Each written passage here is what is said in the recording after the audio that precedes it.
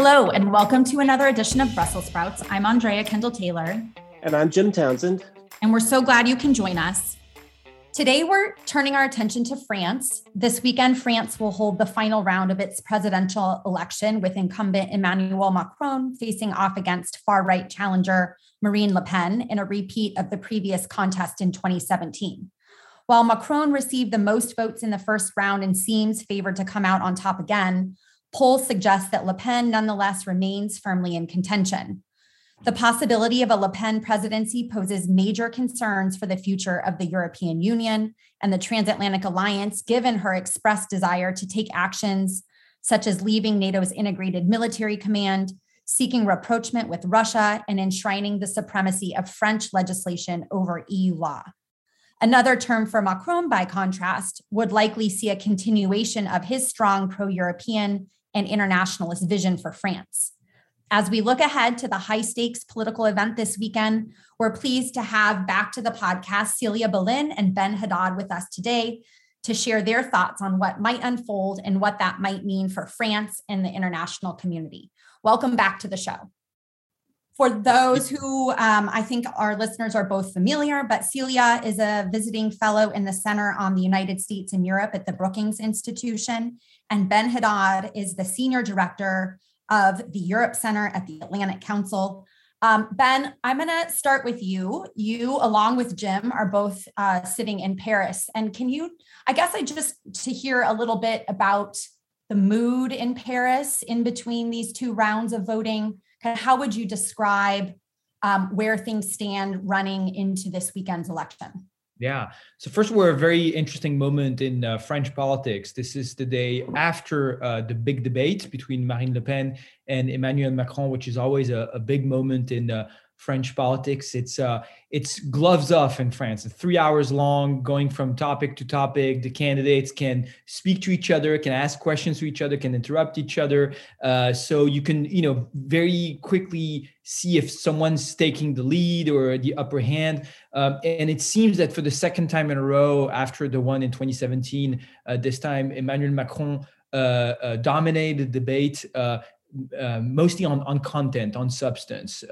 It started with an issue that I think has been the core of the campaign, which is cost of living, with rising food and energy prices, a lot linked to the war in Ukraine, and then moved to international issues, which have really been central also obviously in the conversation, to Europe, to environmental issues. And Macron really tried to first roll out his own record and proposals, but really showed the contradictions in limits of Mrs. Le Pen's platform. And I think he was, according to approximately 2/3 of the French who were polled after the debate, he was successful in this. We still have 2 days of campaigning, Thursday and Friday. And then you have also something that's very specific to French politics, which is that on the last weekend, the candidates, no one is allowed to talk about it anymore, not allowed to campaign, to go on TV. So it's sort of a moment of reflection. So you'll have a pause in the debate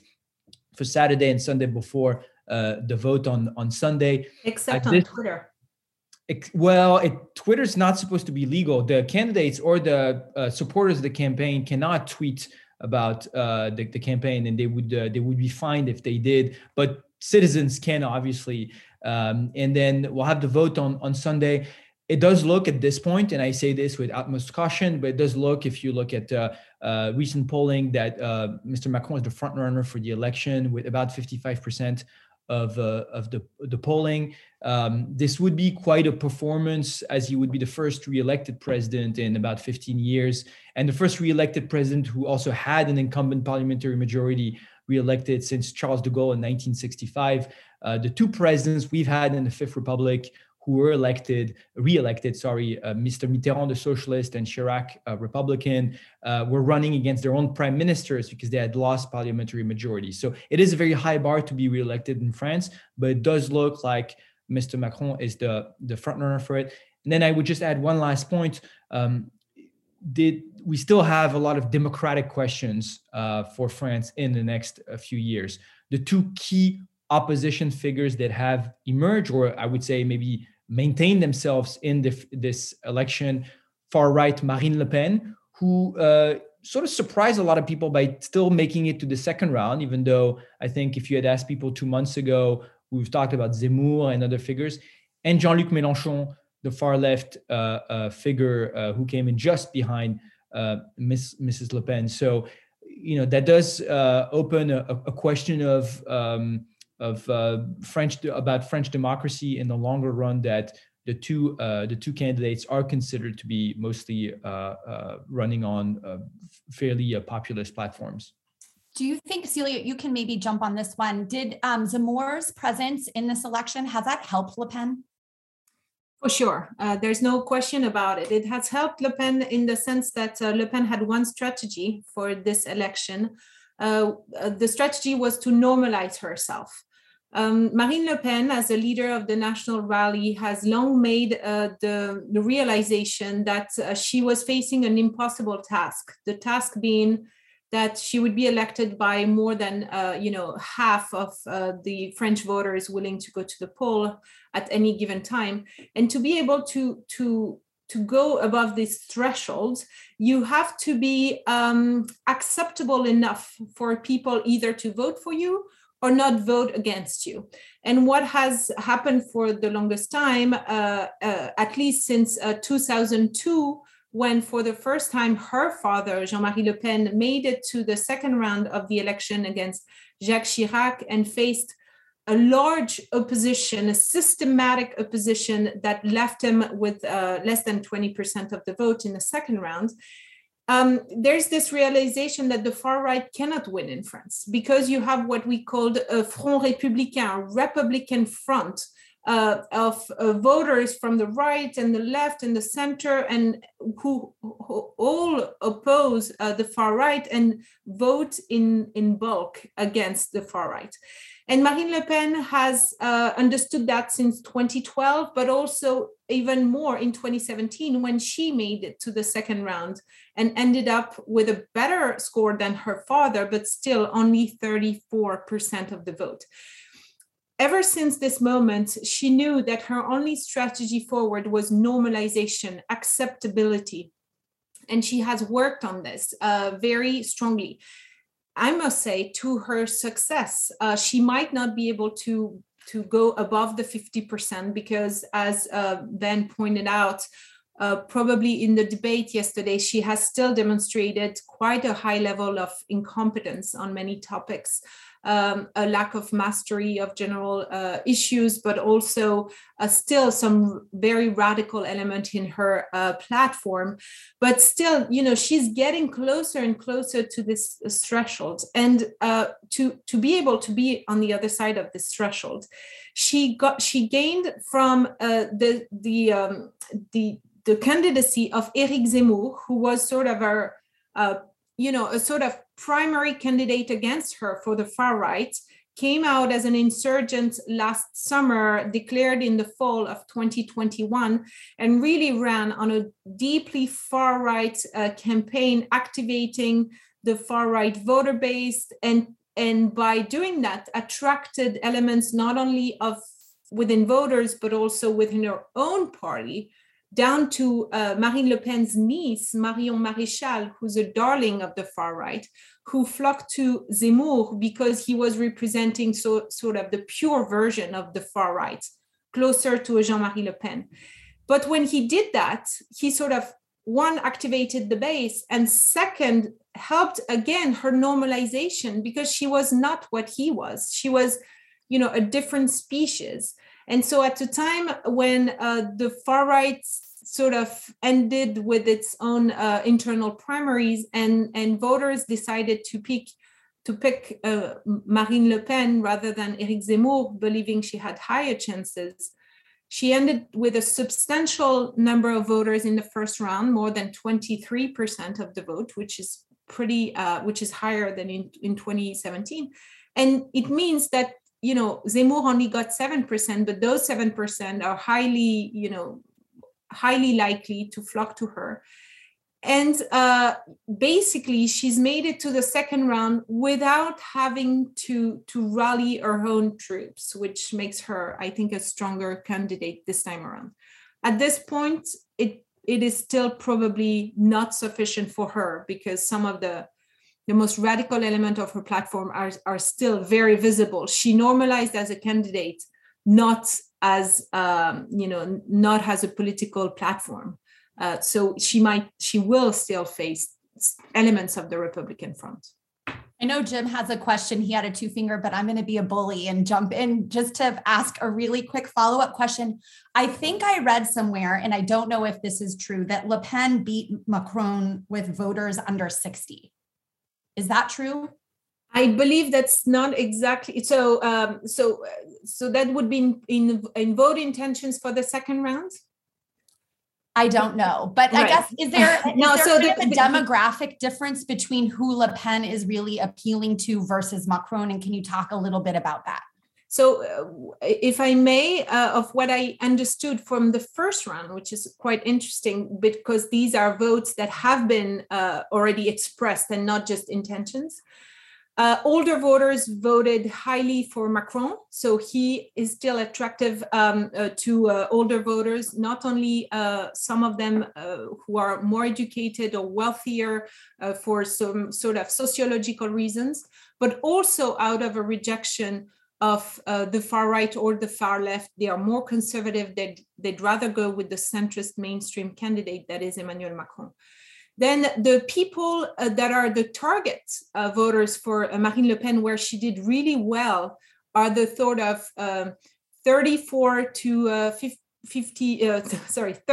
to 55 bloc, who are not young and not old, who are the generation that is really had where she's made the biggest. She has the biggest strength. I'm not sure whether she was higher than Macron, but that's clearly where her strength is. And then the youth vote in the first round really either abstained in very high numbers or voted also in high numbers for Jean-Luc Mélenchon, the third man in this campaign. And that's why in the second round, when both Macron and Marine Le Pen were trying to attract the abstainers and the youth vote, they would go and focus on some of Mélenchon's pet issues, climate action mainly, but also reform of democratic institutions.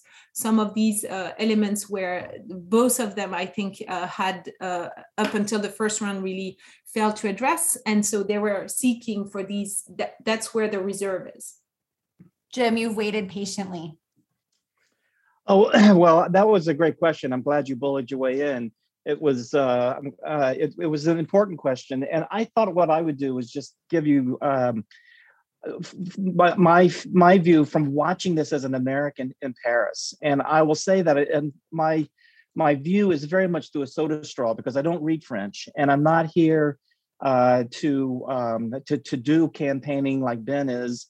Or I am here to vote, but they've turned me back, so I couldn't vote with my passport. But I thought I would just give you my view and see what you all think, see how wrong I am on this. I saw some of the debate, some of it last night, and I was struck by how civilized it was and how it didn't have the circus that U.S. presidential debates have. There were, and even not even the Trump debate with Biden. I'm not even talking about that. That was one off. You could never do that. But I really felt the two. I mean, they really went at it with each other, but it wasn't in a uncivilized way. They weren't. I didn't have any cringe moments as I watched them go back and forth. The body language and the tone of voice. I know there was some comment about Macron during the debate, had this rolling his eyes or arching his eyebrows or being elitist or whatever. But I think compared to what I have seen year after year after year after year in terms of presidential debates, this one was a very serious and very civilized one, and I felt that was and sophisticated. So I felt that way in watching that. I'm not sure how you all feel, but that's what I came away with. And I think that really describes the entire process that I've seen. So I'm here teaching my class, and the kids in my class, a number of them are French, not all of them, and they are very much into this, into the politics of it. But you don't see circus atmosphere, people wearing hats and buttons and a lot of running around, doing silly stunts for TV and this type of thing. I'm not talking about the candidates here, just their supporters. But one thing I did find really interesting is how ideologically driven this is. I mean, when my students were talking about this, it's a graduate level. They communists, they were very wedded to an ideological approach. And they told me something that I was not aware of. There's been fighting in the streets on this. There have been some, and Ben, I don't know what you've heard or seen, but I know at Sciences Po, the left took over one of the entrances, and the right wing came in and started beating on them, and the police came, and there was tear gas. I mean, it's very interesting. I didn't even know. I was very upset with the students. I said, you got to tell me when these things happen. I love these things. So they promised to email me. There's something happening Saturday, Ben. I don't know if you know this, but Saturday somewhere is this. So I find that the passion and the intellectual aspect that leads to ideology and the seriousness, I really can appreciate, because I think in the U.S. and it's just gotten a lot of silly in the U.S. a lot of silly issues. I remember going back to George H.W. Bush and this thing about the Pledge of Allegiance. He would always be flogging the Pledge of Allegiance and how important it was. And it was like, what? And it just seems to me from watching this and interacting with my students, it's just the approach here in France, on the one hand, is quite serious, and the other hand is quite driven by ideology. In a number of cases, maybe among the young. And I found that to be very interesting, to the point of fighting in the streets. So, it's not widespread. I guess I would have seen it if it was, but it was happening. And I found that quite interesting. So how off am I in terms of my perspectives? Jim, it's so interesting to hear you describe this with your American perspective in Paris. And I actually share a lot of your points. At first, on the civilized nature of the debate, it's so funny, your point, because I was struck last night at the different perspectives from French Twitter and foreigner Twitter watching the debate. The French were, as often, very jaded, very critical and cynical, and saying it was too long and it was boring and it was super technical. And then a lot of foreigners were saying, this is really substantial. It's interesting. They're going at it. There's no circus, exactly to your point. Look, my own feeling is that this was actually a pretty strong debate. They both confronted their platforms and perspectives, went into detail. Marine Le Pen was trying not to make the same mistake she did last time 5 years ago by being very aggressive and confrontational with Emmanuel Macron. And she tried to roll out her platform. I do think she came out really short and weak nonetheless, but she did better than last time. And Macron, both trying to focus on his own record, but I think clearly had worked a lot on Marine Le Pen's platform, trying to underline the contradiction. One of the reasons he focused so much on this, by the way, going to Zemmour, back to Zemmour, is that clearly Marine Le Pen ran a sort of underground campaign before the first round. She was not very much in the media, nor her spokesperson. Zemmour caught a lot of the media attention because of the novelty of his campaign. He actually stole a lot of her own supporters, some of her lieutenants, including her own niece, to his campaign. And as Celia said, by doing so, he sort of detoxified, de-radicalized Marine Le Pen, which has been her objective for the last 10 years. But, he was so controversial, so divisive on issues of linked to Islam, linked to French history as well, claiming, for example, that Vichy and Pétain had protected French Jews during World War II. I mean, he's been so divisive and so toxic that he made Marine Le Pen almost acceptable. The shift that happened after the first round is the attention got back on Marine Le Pen. People are starting reading her program. And there was a little bit of an oh shit moment, and people read what she had to say about the European Union, what she had to say about Islam, banning the hijab in the street, a lot of measures on Europe that de facto would lead to either complete paralysis of the European Union or Frexit, a reversal of alliance with France leaving the military command of NATO, leaving any kind of cooperation with Germany to build an alliance with Russia, which is something that she confirmed even after the invasion and the aggression against Ukraine. So, behind her, I would say more a calm demeanor, there is still a very radical platform. And I think that's really one of the things that Macron has tried very systematically, very methodically to dismantle and to showcase in the last 10 days. And I think did so pretty successfully yesterday. But to your point, is behind the technocratic nature of the conversation, you clearly had two different worldviews.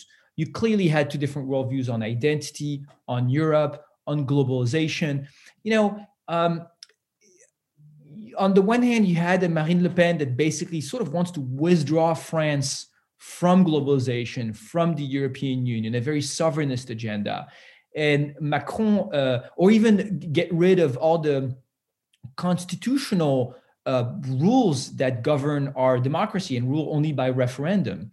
And I think Macron's main point, and you could see that line, that thread during the entire conversation, was to say, look, globalization exists, Europe exists, the Constitution exists. What we need is to give ourselves the instruments, the tools to be as successful as possible, as influential as possible within globalization, within Europe, and with our own constitution. And I think you clearly had these sort of two different worldviews, one governing without any kind of limits, and the other one trying to frame France within the real world and be as successful as possible within that real world. And so you have two different ideological visions. And in this respect, I do think, and maybe Celia will disagree a bit on this, but I think the result of this first round, which put again Macron and Marine Le Pen to the second round, in which has shown the complete collapse of the Socialist Party and the Republican Party, which have governed France for the better last half century, confirms, I think, the intuition that Macron had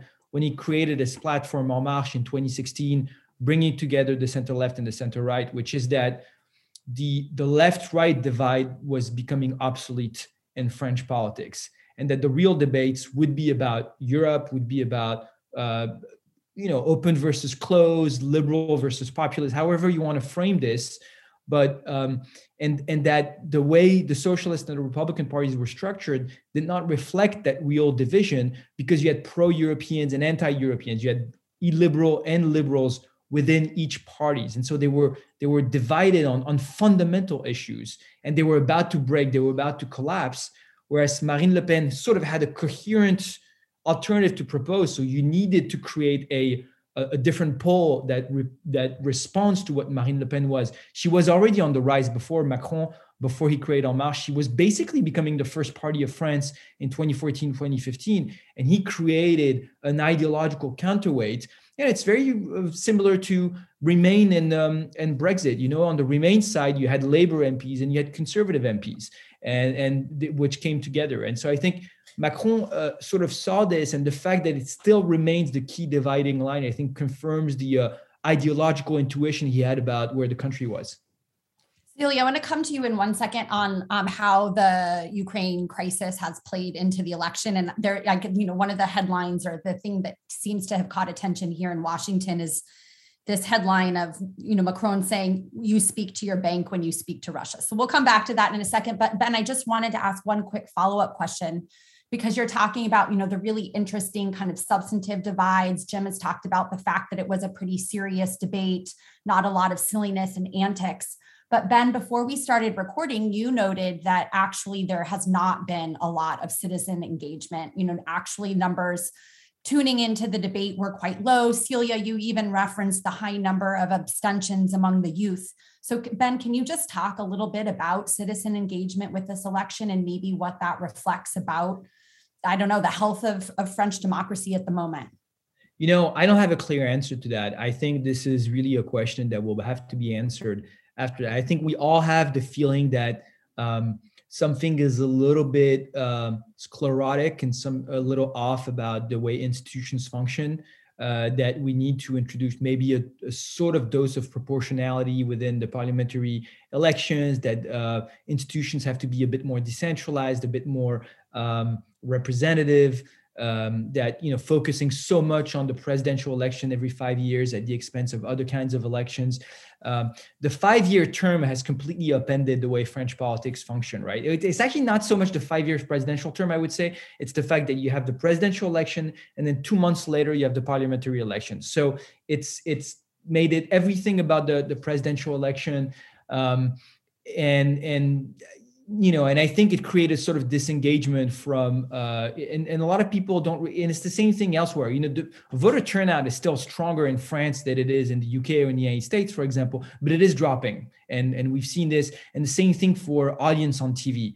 So the debate, for all kinds of political debates, we've seen the audience drop. And so, I think when you look at young people today, they still care about issues very much so, and Jim was saying so earlier, but their levels of activism is different. They're activists very often through NGO causes, the environment, rather than traditional party structures that maybe they find a little stiff, a little centralized and obsolete. So this is clearly a question that politicians will have to answer. And how do you maybe empower citizens, empower different kinds of levels to take on responsibility outside of traditional political power?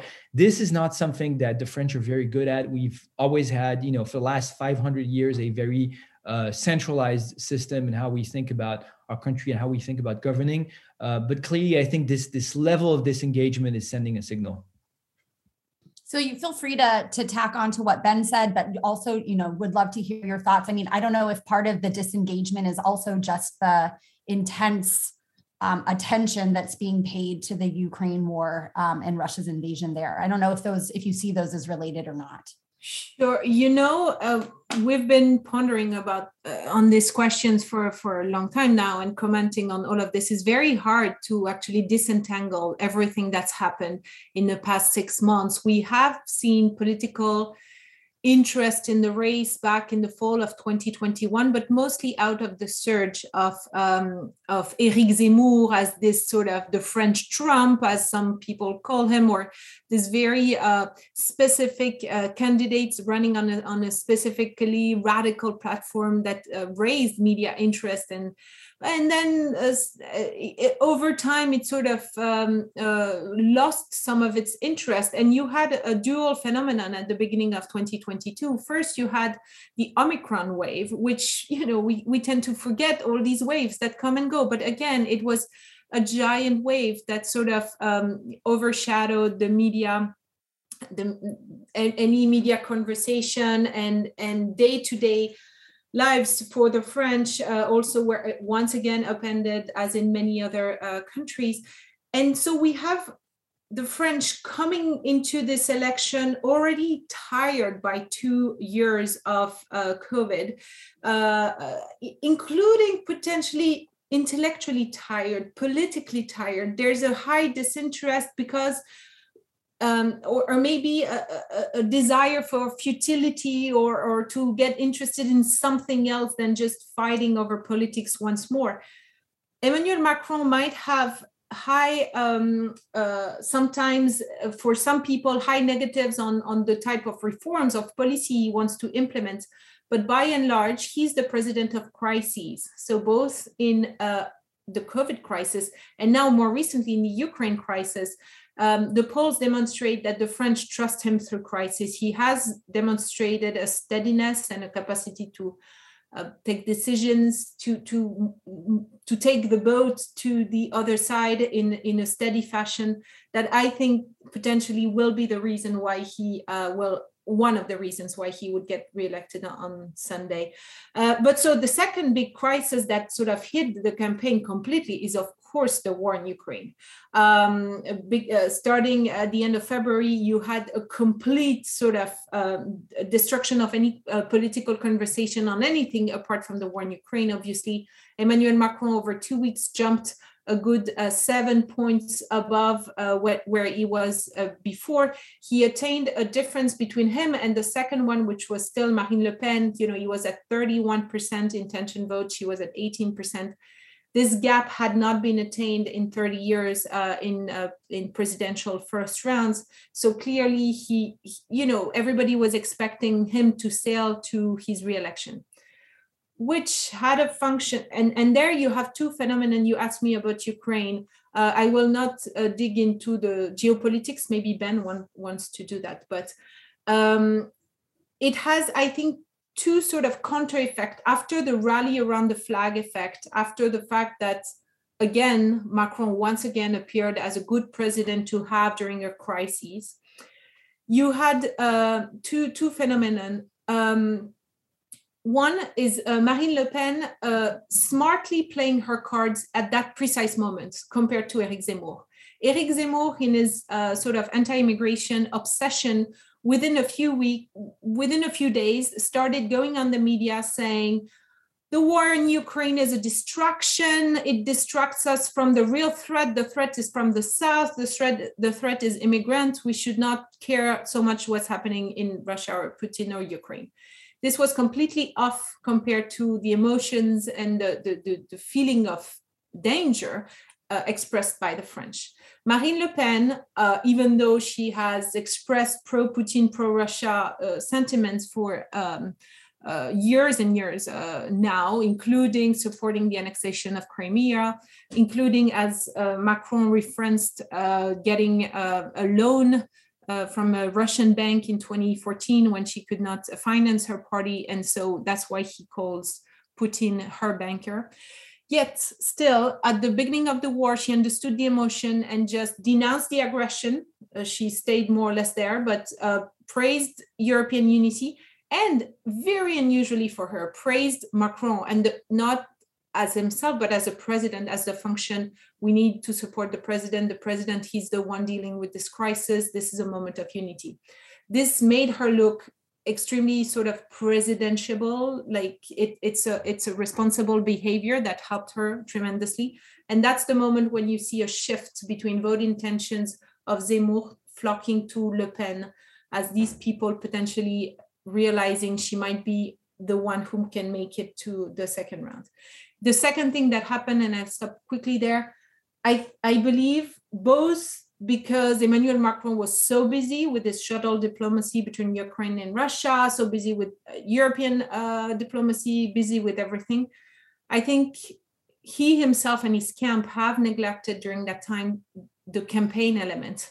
He has pushed, and every week he was hoping to declare, but every week, the news coming out of Ukraine were so horrendous and terrible. He declared at the very last moment with a sober, letter to the French. He had barely any time to really campaign before the first round outside of a really huge political rally. And then he did some strolls in different French places. But I was struck at how little has been put not into working on his image, which is pretty good, but working on his program and his vision. And even down to his, his slogan is all together. He or with you was the first slogan. Now it's all together. These slogans of, we are together, we are, but doesn't say where we are going. And I think one of the strengths of Emmanuel Macron in 2017 was, as Ben said, the novelty of his platform, the novelty of his understanding of politics, and the capacity to sort of draw an optimistic future, some alternative future in which, the French ended up believing in. This time around, it's more about re-electing him as a serious candidate, etc. And he has failed, in my opinion, to really put forward a vision. It's a function of his personality. He knows every single detail of all these technical policies and sometimes have a hard time prioritizing. So he hasn't told the French really what are the big priorities. It ends up in the second round, he's done better. He's campaigned more and he's done better. But I think that's the real effect of Ukraine, probably potentially, lacking some of the movement behind Macron, and paradoxically not having so much of a negative impact on Le Pen. Oh, well, those were just great. That was just perfect. I wish I had all the insight that you guys bring to this. It's just amazing. There is a guy in my class who could give you a run for your money, but I mean, it was really good. But just a couple of quick points.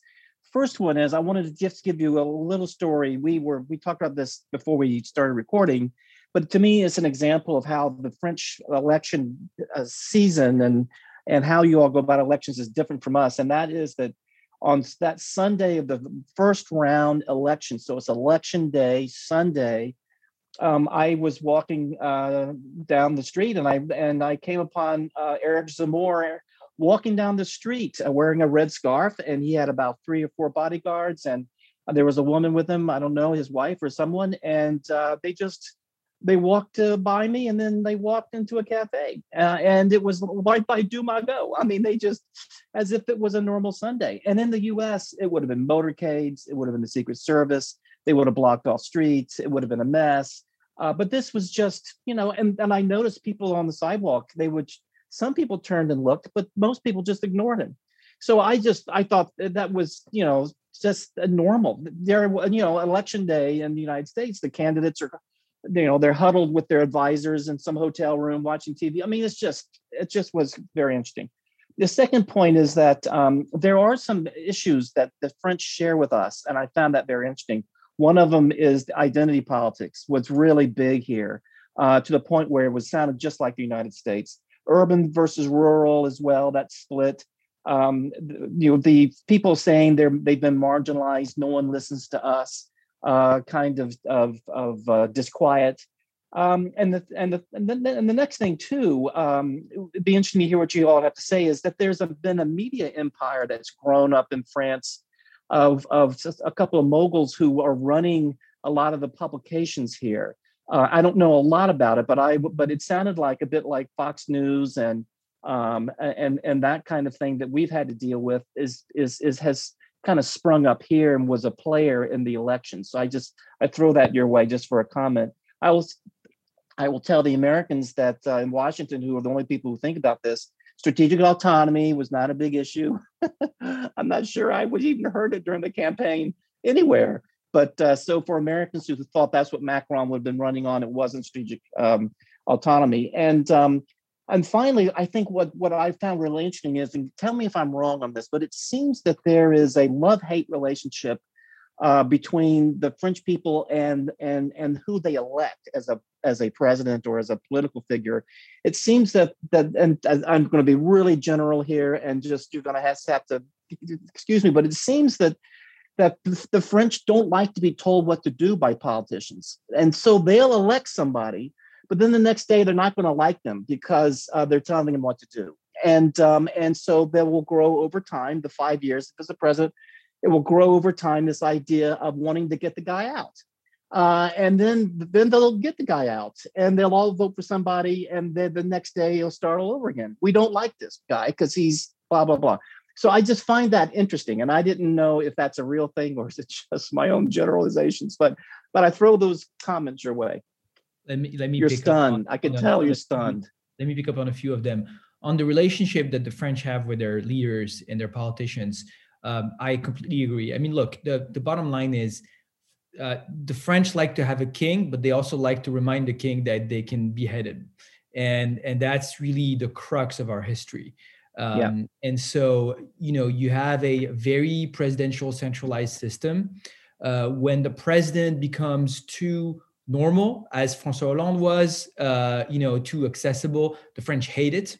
They do like their president to be regal, to keep some form of distance, but then they like to be able to insult the president in the street and to be able to protest and create a direct relationship with the king. And that's, sort of the way our institutions were built. Tocqueville is better known for democracy in America, but he also wrote one of the best books on the French Revolution, which is more of not a history book, but it's more a book of theorizing the French Revolution. It's called The Old Regime and the Revolution. And basically his thesis is that the revolution did not really happen, did not really change much, because the process that was started before was administrative centralization, and the state becoming really the builder of French national identity. And that continued afterwards. Not the same people, but the same kind of centralization that you had seen since Louis XIII and Richelieu, or even before Philippe Auguste or Louis XI. And so you still have this, and this is why, people like to make fun of our tradition of protest and strikes, but it's completely rational. It's, if you are in a system where you don't have, like in the United States, governors that are powerful, where you don't have a Congress where the opposition can still block legislation and constantly negotiate with the White House and the majority, then your only rational recourse is to take the streets and establish a direct balance of power with the leader. And this is the way our institutions function. And it's interesting because, I'm going to contradict myself a little bit in what I said just a few minutes earlier when I said that we have to think about our institutions and reforming them and breathing a little bit more openness to them. Yet at the same time, we have to be cautious when we do it. Different countries have different cultures, histories, and traditions. And we've had parliamentary systems that were much more proportional in our history. One was the Third Republic. It led to the collapse of the country in 1940 against Germany. The second time was the Fourth Republic, which led to the collapse of the country in 1958 and almost a civil war over Algeria. De Gaulle was his genius in building the institutions of the Fifth Republic was that he really synthesized French history. The institutions of the Fifth Republic that he drafted with his right-hand man, Michel Debré, was really about, it was fully democratic, it was fully Republican. He had come from a Catholic monarchist right-wing family, but he was deeply a Republican and a Democrat. But he also knew the tradition of the monarchical tradition that his family came from, and that had to be synthesized with the Republican institution. And so this is why we have those. They're very imperfect, but they also correspond to our history to a large extent. And so, our politicians tend to be more unpopular than they are in the United States. It's harder. There's a higher bar to get a second term than there is in the United States. But at the end of the day, despite what everyone likes to say about Macron and his personality and the fact that the French may or may not like him, the fact that he is maybe on the verge of being reelected, I think, speaks pretty highly of his record, especially on economic issues, on the fight against unemployment, which when I was, a kid was always the number one issue in France, and now has almost disappeared from the conversation in the last 5 years. So I think, in this respect, it's interesting to look also at his success if he is to be reelected on Sunday. This has just been such a fun conversation, and I feel so much smarter now than when we started recording. But I have one last question, and I know if you want to kind of do a short answer to it, so Ben, you just took us backwards, which was amazing, but just to look forward, and we'll cautiously assume that Macron wins this weekend. What should we expect in the next term? Anything significantly different, more of the same, any radical departures? Kind of just give us your quick take on kind of what to expect looking forward, assuming that he does come out ahead. Should I go? Sure. Celia, why don't you start, and then Ben? Maybe Ben, I will let you more on the substance if you want, if you have a better idea of the platform itself. I just want to caution one point and also follow up on what Ben just said, which was brilliantly explained, that Emmanuel Macron is likely to be reelected, and you will have a period of the politics will not stop on Sunday because we have legislative elections coming up in June.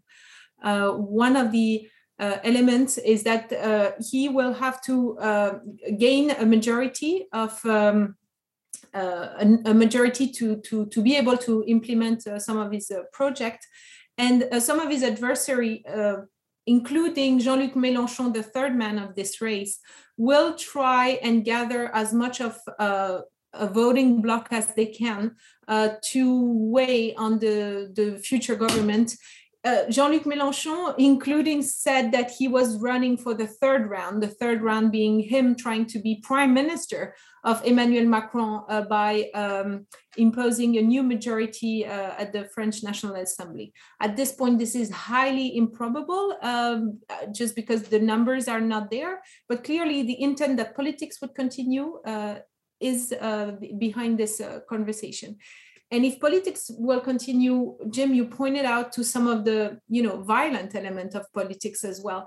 There is as part of a risk that out of this popular expression for re-election for Emmanuel Macron, the discontent elements of the population will continue to protest in the street. Some of them have already called for major strikes at the first sight of a reform. Emmanuel Macron intends to reform the pension system. They might take to the street as a protest to that. And the legitimacy of a re-election is strong, but sometimes the sort of honeymoon period is even shorter than in the first instance when you get elected in the first place. So there's always, these are uncertain times ahead in terms of keeping the cohesiveness of France. We can expect Macron to advance smartly about it, but you would have this first period between now and the legislative election, where politics will continue on a highly intense basis. And after the legislative election, will open the moment for policy reform, and so potentially also protest and blockades taking on to the streets as well. Ben? First, I agree. I mean, the election is not over. You have a third and a fourth round in France, and it will be the parliamentary elections. Without them, Macron does not have a majority to govern, and then it's a completely different system. So clearly, he will be focused on this, and I think he will be focused in the parliamentary elections are in 2 months. So the next 2 months will be, I think, crucial for him to build a new momentum with probably a new team in government. Pushing forward on the environmental agenda that he laid out also in the last few days, which I think is somewhat of an area where he is seen as not having been as strong as he could have in the first round, where he's expected from a lot of the Mélenchon and left-wing voters. So I think he'll really try to push on this. And then look, I would say the core pillar of Macron's agenda and political identity, I think, is the European Union. And it was still at the core of the conversation yesterday with Marine Le Pen. And of course, this election happened during a war in the European continent at a time when a lot of the issues that France has been putting forward in the last few years, the rearmament of Europe, the question of energy independence, the question of technological dependence and norms, have been really core to this conversation. Jim, I disagree slightly with you saying that he did not campaign on strategic autonomy. Of course, he didn't use that very technical term that only us in think tanks enjoy. but Europe clearly has been core to the campaign. It's always been core to his vision. And so, I think I expect him to go to Ukraine pretty early if he is reelected, to maybe make announcement. And then the question will be, what role can France play in the European Union as we see these major tectonic shifts, Germany rearming, but also being caught in a very intense and complicated debate about its European and strategic identity, Sweden and Finland probably joining NATO, the UK playing this role. So, I think it will be a really interesting moment for him to try to seize leadership in Europe on these issues. Well, thank you for that. I agree that certainly the EU and Europe play big and are core elements of Macron's policy. That's for sure. It would have been funny if he did talk about strategic autonomy. I think Washington would have been spinning on his head. But let me. We're towards the end now. So I'm going to just throw one more question at you guys because I found it an interesting part of your electoral process. Looks like a virus coming from the United States, and this is what I mentioned earlier about kind of this media empire. Some of the major papers and some of the major TV stations becoming very ideologically driven by owners, the way that we've had to deal with that in Washington, in the US. And not that France hasn't, I've got a stack of papers here from the 1800s, which I collect from France, and they were quite ideological and driven by their owners. But kind of the Fox News phenomena, I guess, is now part of your system. Am I right on that, or is it not quite? Celia, you want to start with you, and then Ben? Sure. Yes, no, you're right. There's an intent there to create a sort of conservative ecosystem that we have seen emerge in the US, and some of the financing comes from top billionaires in France, including mostly Vincent Bolloré, who is the owner of CNews and now Europe 1. And so he will have TV, radio. He has, I think, Journal du Dimanche, written press, if I'm not mistaken. And there's a clear intent to provide a sort of conservative perspective that is highly critical of Macron and the government, but also bringing sort of new topics that you would call in the US culture war topics and a lot of it has been supporting Eric Zemmour's campaign in particular back in the fall of last year. This, however, remains, if you look at audience numbers, if you look at sort of political influence of these movements, they're still minimal, actually. They have shifted partly the debate, heightened it in some ways. Some of it, the more conspiracy theorists, advocates have taken to the social networks as well. I just want to point out the funny sort of elements that I was monitoring, the sort of the far right Twitter, where you could see before the first round stories about the risk of fraud coming from Dominion, which is hilarious for us because Dominion doesn't mean anything. This supposedly, a company in charge of electoral voting machines, but the French don't vote with electronic voting machines, so it makes no sense. But you can see that they are, and I'm not conflating all of this, just to be clear, the conservative ecosystem is one thing, and then the conspiracy theories is another. But clearly you have outside influence also trying to stir up the debate. For the most part, however, just to finish on this, we've seen that this election is still gained in the center, actually. Le Pen, if she ever was to win, it would be because she mainstreamed herself, not because she radicalized herself. This is a fundamental difference till this day with the American system. You're not only agitating the base, you have to win a majority of the French voters. And that's a great point. That's an important point. Ben, we've got about a minute and a half. Can you do a quick lightning response, and then we'll bring this to a close? No, not much to add, actually. We do have CNews and a TV channel that's really drawing from Fox News, and we have a more and more polarized political conversation. If you look at the poll of the debate yesterday, 59% of people thought Macron had won it, 39% Le Pen. That's basically the polls in the country for Le Pen and Macron. So I am worried that we're seeing this trend of not only polarization, but ideological bubbles where people don't really speak to each other. And that's something I see, among my friends, among the people I talk to. It's becoming harder and harder to find folks that don't vote for the same people as you do. So it's a risk. I think thankfully on really major issues such as vaccines, despite a strong anti-vax movement in France, we've managed to have very high proportion of French people getting vaccinated. So it's not become as partisan and polarized as it has been in the United States, for example. But I think that's clearly something that is threatening in the long run French democracy, as I think all of our democracies in this information space. Well, thank you so much. You guys have just provided tremendous insight. I just love it. So I salute you both. And let's see what happens on Sunday. Thank you for listening to another episode of Brussels Sprouts, brought to you by the Transatlantic Security Team at the Center for a New American Security. You can find all of our previous episodes wherever you get your podcasts. And please remember to rate and review Brussels Sprouts so that new listeners are able to find the show.